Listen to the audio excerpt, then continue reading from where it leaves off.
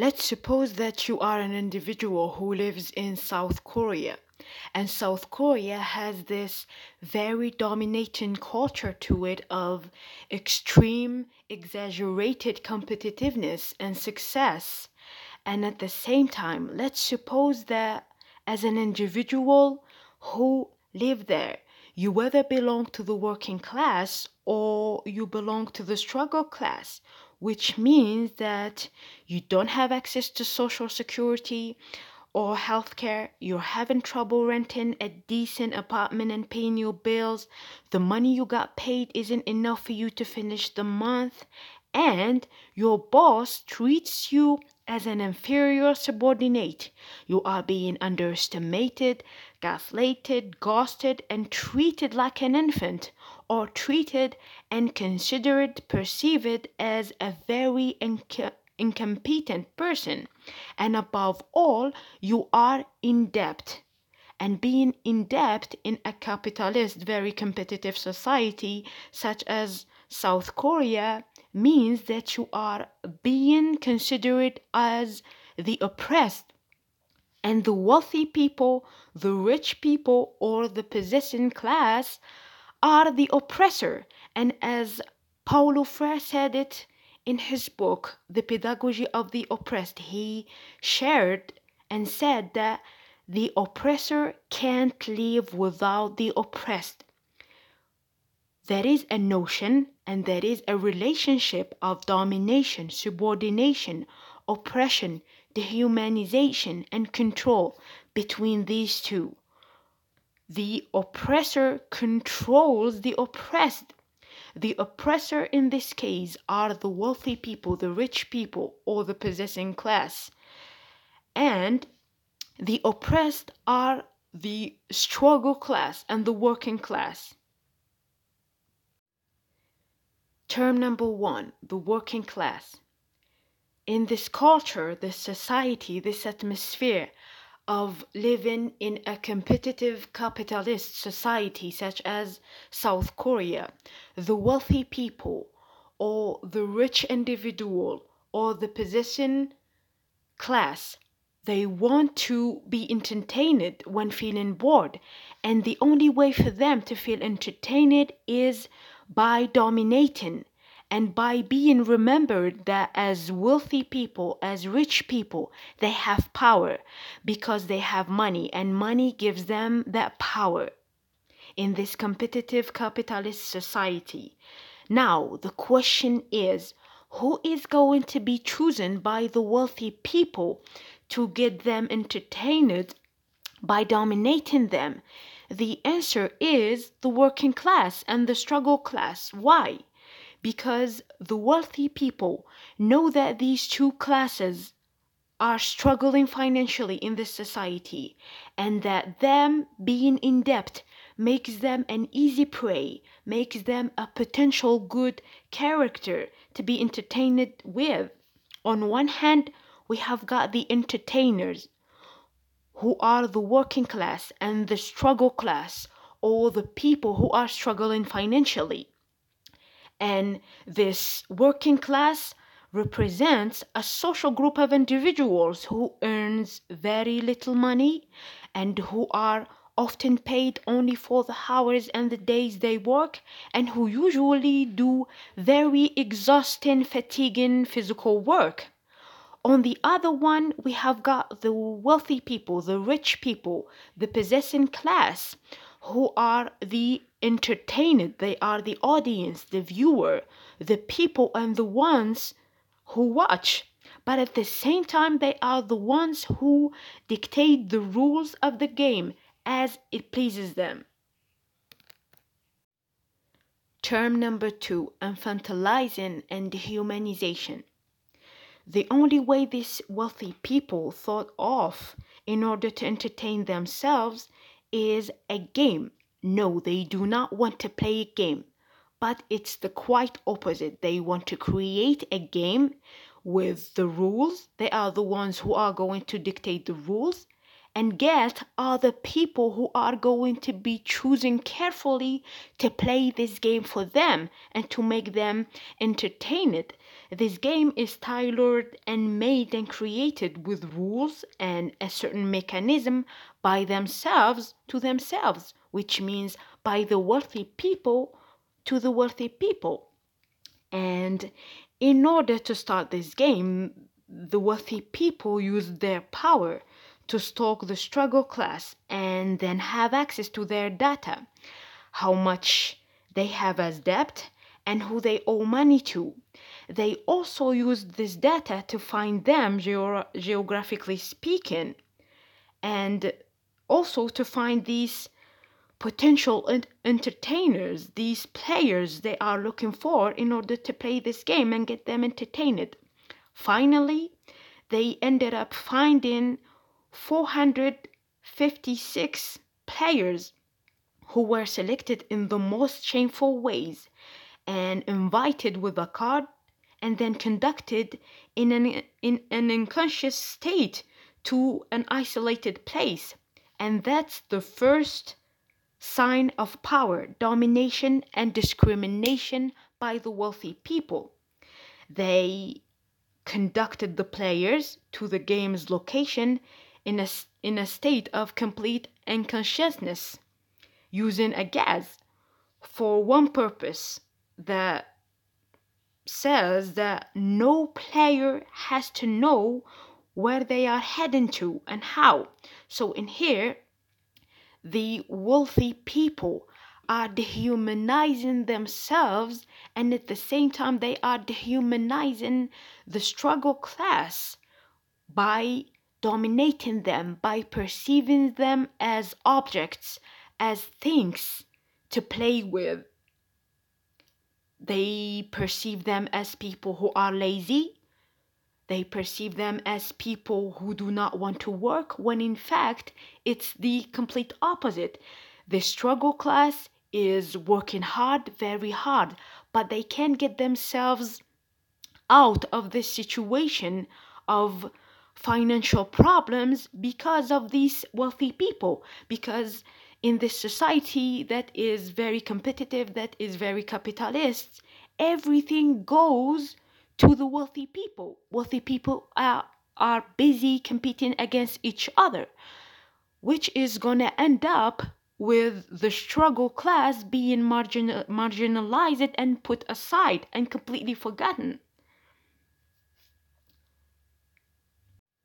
There is also a notion of pleasure, sadism, and excitement by the wealthy people, by the ones who made this game and who made those rules. And as Paulo Freire also shared in his book, The Pedagogy of the Oppressed, he says that the pleasure in complete domination over another person is the very essence of the sadistic drive. Another way to formulate this idea is to say that the aim of sadism of these wealthy people is to transform a man or these players into a thing, something animate into something that is completely inanimate. Since by this complete and absolute control, this living people or these players or these very initially human people, they lose their one important essential quality of life, which is their freedom. So they are not only taking their freedom out of them, but they are dehumanizing them by considering them as things and as objects to play with. And they also, by doing that, they are dehumanizing themselves. Once in place, the games and entertainments have to begin with the players being introduced to the rules, which is a very important step in this game. And for the wealthy people who are sitting in the background, wanting and waiting to be entertained, the rules are presented to the players by soldiers who also happen to be a part of the wealthy people. and who are covering their faces, so nobody from the players gets to see their face or their respective faces. We have got 6 games to play on 6 days, and although the players are grown up, but the games they are going to be playing are games for kids. They are treated like kids, like infant, which leads us to talking to infantilizing. I mean, instead of setting games for adults, for these players to play, they set games for kids. This way, they are being humiliated with infantilizing. And infantilizing in psychology is referenced as a behavior to have towards an adult that is emotionally, psychologically, and intellectually considered as mature. And by infantilizing them, we are humiliating them. We are treating them like an inferior, like a kid. Why? In order to have a certain control on them. So in this beginning of the game, the tone and the atmosphere are being set. The players are treated like an inferior. And by doing this infantilizing to them, the wealthy people are remembering them that in this game they are inferior, which is the same place they occupy in society and in everyday life. Term number 3, meritocracy, equality, equity, and the principle of win it all. The rules are presented to the players in the form of a player consent paper to be read and signed by the players. This player consent form is written in a very unclear and implicit way. For example, one of the rules in it says that if a player fails at a game or refuses to play, they are eliminated. But in reality, what they mean with eliminated is killed. And the players are going to figure that out once the game begins with the game number 1, that is red light and green light, which is not written in the form initially. The term used in the form is eliminated. In here, this game is starting with a fraudulent and clear player consent form. Before the start of the show and the games, one of the soldiers makes sure to convince and tries to pretend that any cheating player will be eliminated, that no cheating is allowed in this game, that this game is about fairness, democracy, equality, and equity, that everyone in here is equal and all the players are going to be treated equally with equity and objectivity, which is something that is very new to the players because in real life they are not used to social equality that says that individuals have the right to a similar social position and a similar treatment, when in this game it is a false equality that is presented to them and also a false equity. Why? Because these players are brought here because they are perceived as inferiors. There is no notion of equality and equity because they are financially struggling and are considered by the wealthy people and the people who made this game as an easy prey to be corrupted by cash money, which is set as a motivation factor in this game. This game has the cash money as a motivation factor in order to motivate the players to compete harshly against each other and do anything to win this game. Every player in here is appealed to play and compete for money. Money is their savior that is going to save them from the hell they are living in society. money is going to save them also from the debt. That money is presented to them in a form of cash money and not in a form of a check. Why?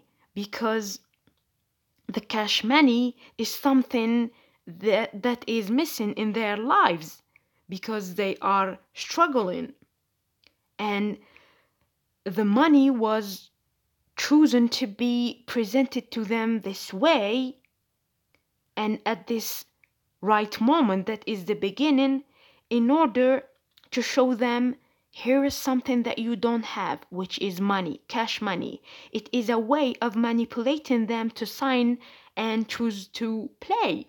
Because as people in debt and in this game, they are easy to corrupt with money and by money. Easy to turn them into very harsh competitive creators that would do anything to gain this money in order to solve their financial problems once back at home to their real lives. At the end, there will be one unique winner who is going to take it all. And this is an economic principle that is often used, that is called winner takes all. A principle that is going to make the competition harsher and promises a great entertaining show and a great entertaining game for the eyes of the wealthy people, the ones who created this game, in which the players are going to do anything to win, alongside the false equality and equity that the rules of the game try to indicate throughout the game. One of the soldiers explained that the ones who play the games very well and according to the rules, they will have the merit to win. The players think that the game is about meritocracy. And meritocracy means that the merit, the power, and money is to those and belong to those who play well and who have certain abilities such as physical strength, strategy, smartness, that are going to help them to win the game despite their social position and despite their money. And in here, the soldiers and the people who set this game, they are presenting a false version of meritocracy. There is no true meritocracy in this case. Why? Because again, these people in real life are not treated fairly despite their social position, and they have been chosen purposely for that by the rules of this game.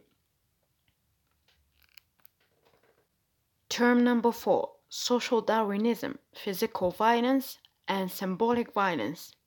Throughout the 6 games, the players are going to be eliminated by being killed, and their number is going to be significantly reduced, which pictures and which reflects what we call social Darwinism. And social Darwinism believes in the survival of the fittest, which means that the idea that certain people in society become powerful because they are innately better. Only the fittest are gonna survive. And a continuous selection is going to be done throughout the game. And those who weren't the fittest are going to be killed.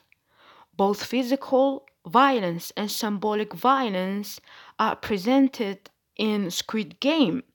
Physical violence that consists in killing the players on one hand, and on the other one, symbolic violence, or as they call it, symbolic domination. Symbolic violence or symbolic domination are not visible, and they consist in a social and cultural domination that have an impact on the representations and actions of these players. Squid Game and today's capitalist societies. Squid Game might be a fiction, it might be just a script, just a movie, just a film, but it is actually a critic made by its producer towards today's capitalist, harshly, very extremely competitive capitalist societies. It is a symbolic representation, a metaphor of what is happening in the capitalist societies, in the competitive workplaces of everyday life and everyday society. You can project that on your society. You can project what is happening in Squid Game in your entourage, in your workplace, or the atmosphere that you work in when it comes to domination, to gaslighting, to humiliation, to dehumanizing, to infantilizing, to symbolic violence and symbolic domination, and equality or inequality, and the false idea of meritocracy.